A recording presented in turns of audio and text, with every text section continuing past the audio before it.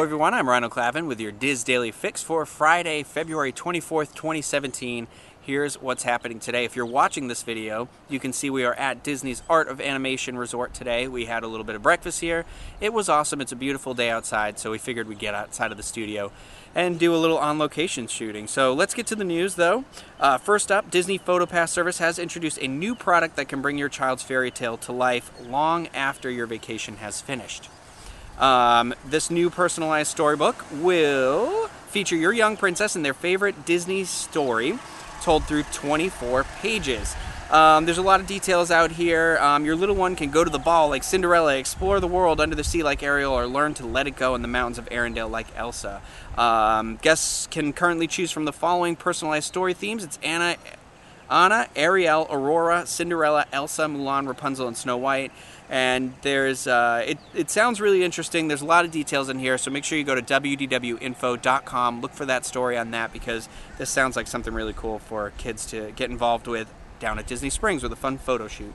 Now, you may remember that we told you about the Bon Voyage breakfast coming to Trattoria Al Forno at Disney's Boardwalk. Well, if you don't remember, I just told you.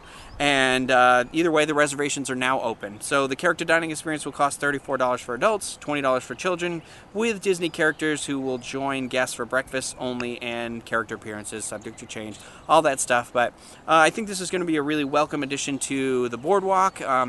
I think Disney in general is in need of some fresh breakfast dining options, so very cool.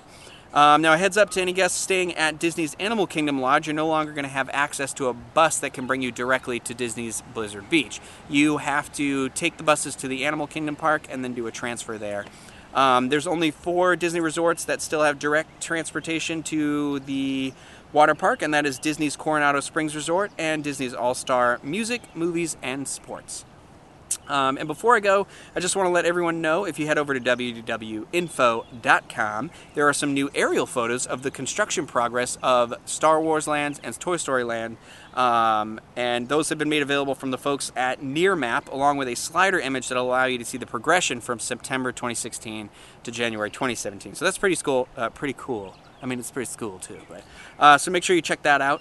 Now, over on the Diz Today, we do have an article titled "Making the Case for a Disney Momcation" from Sarah Voss, who confesses about her recent solo momcation to Disney.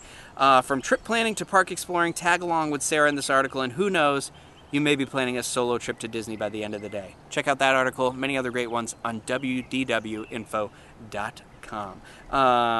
Let me see here. Trending on the Diz boards today is a thread all about the latest fashion craze to hit Disney park goers. If you're a fan of LuLaRoe, you might be aware of some of their leggings that are quite the perfect addition to your wardrobe while on a Disney vacation. With trendy patterns such as castles, roses, hidden Mickeys, and polka dots, there is something for everyone. Stop by Theme Parks Attractions and Strategies Forum on DizBoards.com and look for the thread entitled "Post Your Disney LuLaRoe Outfits," started by poster Brooke789 to join in on that discussion.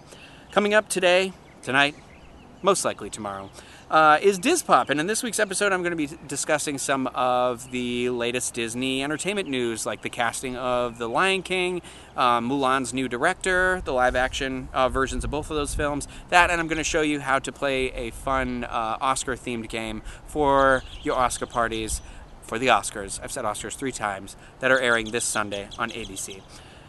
And so finally the weather. Out in Anaheim today and tomorrow, it's going to be a high of around 63 with lows in the 40s. Here in Orlando today and tomorrow, it'll be partly cloudy with highs right around 80 and lows around 60. So pretty great weather for all those Run Disney activities that are happening over this weekend.